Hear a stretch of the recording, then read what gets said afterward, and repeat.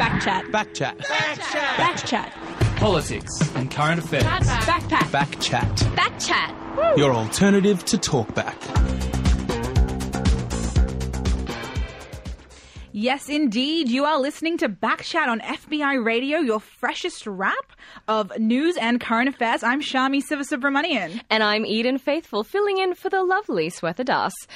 You just heard Can't Sing, a different song by Ricky Lee, Maserati by Bachelor Pad, and Meditation by Goldlink, as well as Heart of Steel by Likey Lee, back to back this morning. We're giving you all of the greatest songs here at Backchat. But this week, we saw a landmark decision by the courts to disregard Cardinal George Pell's appeal against his conviction for historic child sexual abuse, as well as another meltdown of Sydney's public transport system. But, as always, we're going to be giving you the news that you might not have heard on your airwaves this week. Today, we're going to be hearing a story from our producer, Natalie Sekalovska, who spoke to Lena Nahlous from Diversity Arts Australia.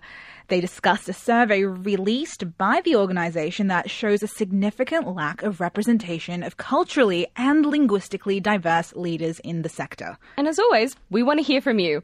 Let us know what you think of the package by texting in on 0409 945 945 or tweet us at BackchatFBI. It's going to be a banger of a show.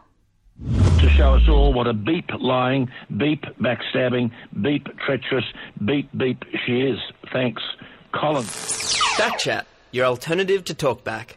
A recent report from Diversity Art Australia titled Shifting the Balance has shed some light on the necessity of having a greater representation of diverse leadership in the arts across the nation. The report is a survey of 200 of Australia's leading arts and culture organisations, government and funding bodies, festivals and prize panels. It found that culturally and linguistically diverse Australians are underrepresented at the leadership level of every single sector. Our producer, Natalie Sekalovska, spoke with Diversity Arts Australia's Lena Nahlous about the findings and what we can do to further encourage representation in the arts. Here it is. Hi Lena, thanks so much for joining us today. Your report shows culturally diverse Australians are underrepresented in leadership positions in the arts. What's the extent of the issue? Yeah, in more than half of all arts and screen and cultural organisations across Australia, there is no leadership from people who are from non-Anglo migrant backgrounds. So specifically the term CALD, culturally and linguistically diverse, which refers to non-Anglo migrant. Can you give us some examples of the type of organisations you surveyed?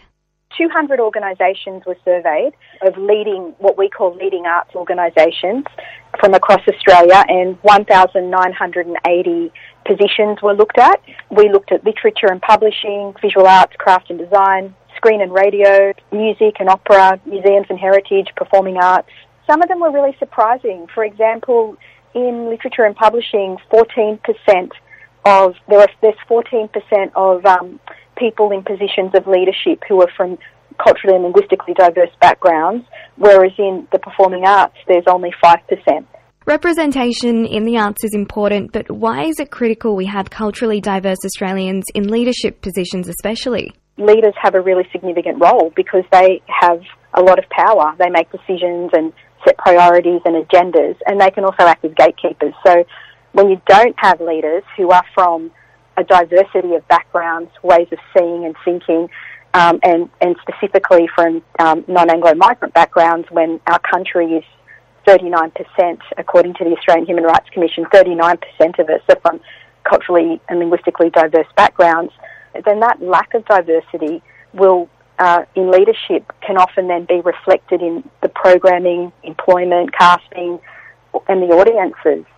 Do you think if we had more diverse leadership groups, it would affect what we see on our screens, in our theatres, museums, and on our panels?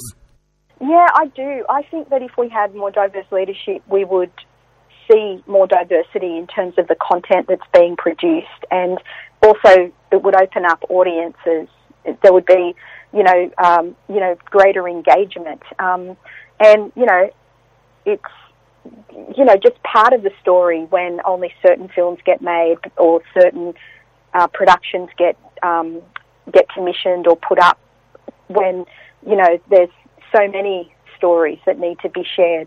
So it's just some of the narrative of this, of our communities when when you don't have that full narrative, then you don't have that engagement. Beverly Wang, who you might know as a podcaster and radio producer and presenter on ABCRN, and she said, she talked about the saying of what you can't see, you can't be.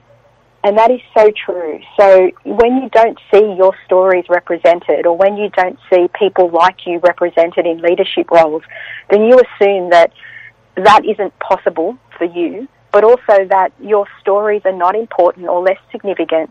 And that's really troubling for our society, and really troubling for younger people as well, that when they don't grow up seeing themselves reflected in the arts. The arts is really critical for seeing ourselves, to enable us to kind of reflect upon ourselves and to be able to kind of see ourselves. Why do you think so many culturally diverse Australians are missing from leadership positions in the arts?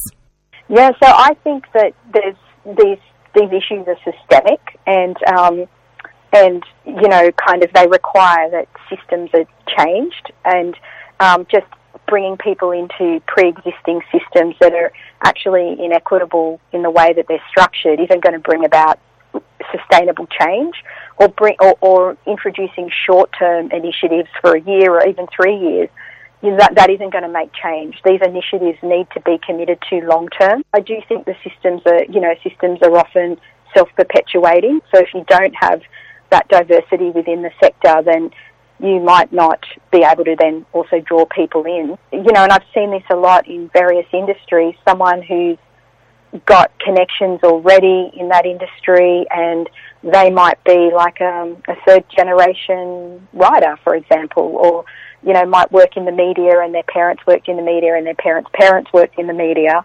So, quite often those systems can, be kind of, can continue in that way and bringing in people, and that they're not always opening up to other communities and other ideas and ways of doing things and of being a leader. And how do we turn this around?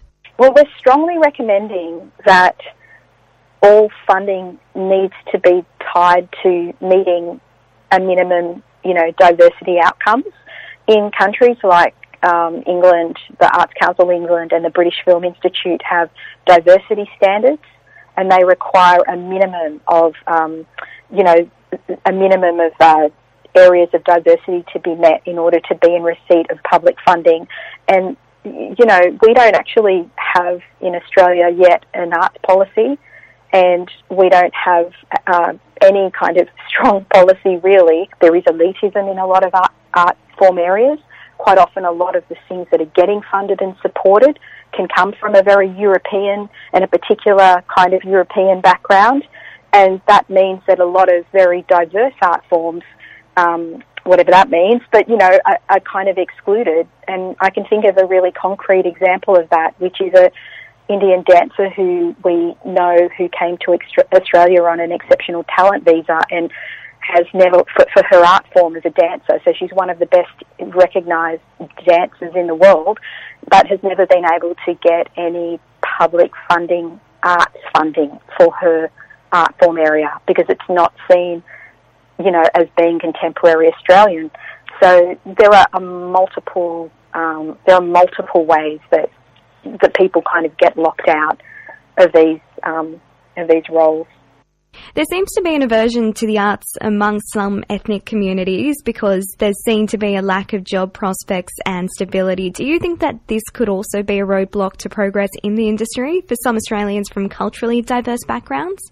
Well, look, I've kind of heard this a lot, right? I mean, I've been working in this space, particularly with diverse communities in Western Sydney, but now our organisation, this is a different organisation, Diversity Arts is national, and I've heard this argument a lot, and I get it to some extent. I hear people say to me, but isn't it that migrants are settling and they want their kids to, earn good incomes, and they don't encourage them to go into the arts because the arts is poorly funded?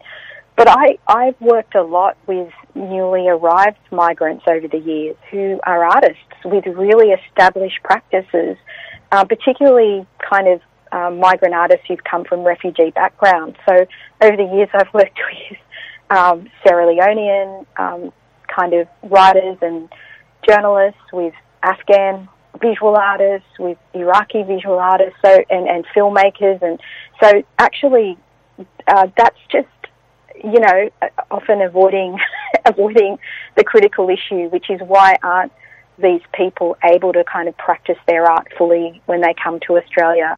So what's Diversity Arts Australia calling for now? What are the next steps? Yeah, so one of the things that's really useful that we've put on our website is a kind of audit tool that organisations, or like even FBI could do it if you all wanted to get together and kind of go through a tool and kind of look at the diversity of your organisation as an opportunity to kind of reflect on all the different areas within your company or organisation and make change and have those critical conversations. We're kind of going to be working hard with our partners to get the recommendations from the report actually, you know, acted upon. And we are working on, with the British Council, a leadership program, a peer-to-peer leadership program called Intersect that we're the Year 2's next week, which again is kind of based on the consultations that we did with the sector. It's mid-career leaders from culturally and linguistically diverse backgrounds and First Nations backgrounds in the UK and in Australia who meet together for a week over there and in the UK and a week here. So there's a lot of different initiatives that we're working on. But what's really awesome about this is we've known this anecdotally for a long time, but it's such a relief and just a fantastic thing to actually have done this research and to have this data, because we know that this is the way the system works. You know, we need that evidence-based data. Otherwise, we can't kind of progress towards the next stage of substantive change. The Australian taxpayer even pays for the toilet paper she uses. Does she go down to the chemist to buy the tampons? Or is the Australian taxpayer paying for those as well? Fact Chat, your alternative to Talkback. That was Diversity Art Australia's Lena Nahlous speaking to our producer Natalie Sekalovska about the importance of cultural representation in the Australian arts. And now we've got a track off the debut EP of Central Coast artist Lou Parker. It's a banger and it's called Remove.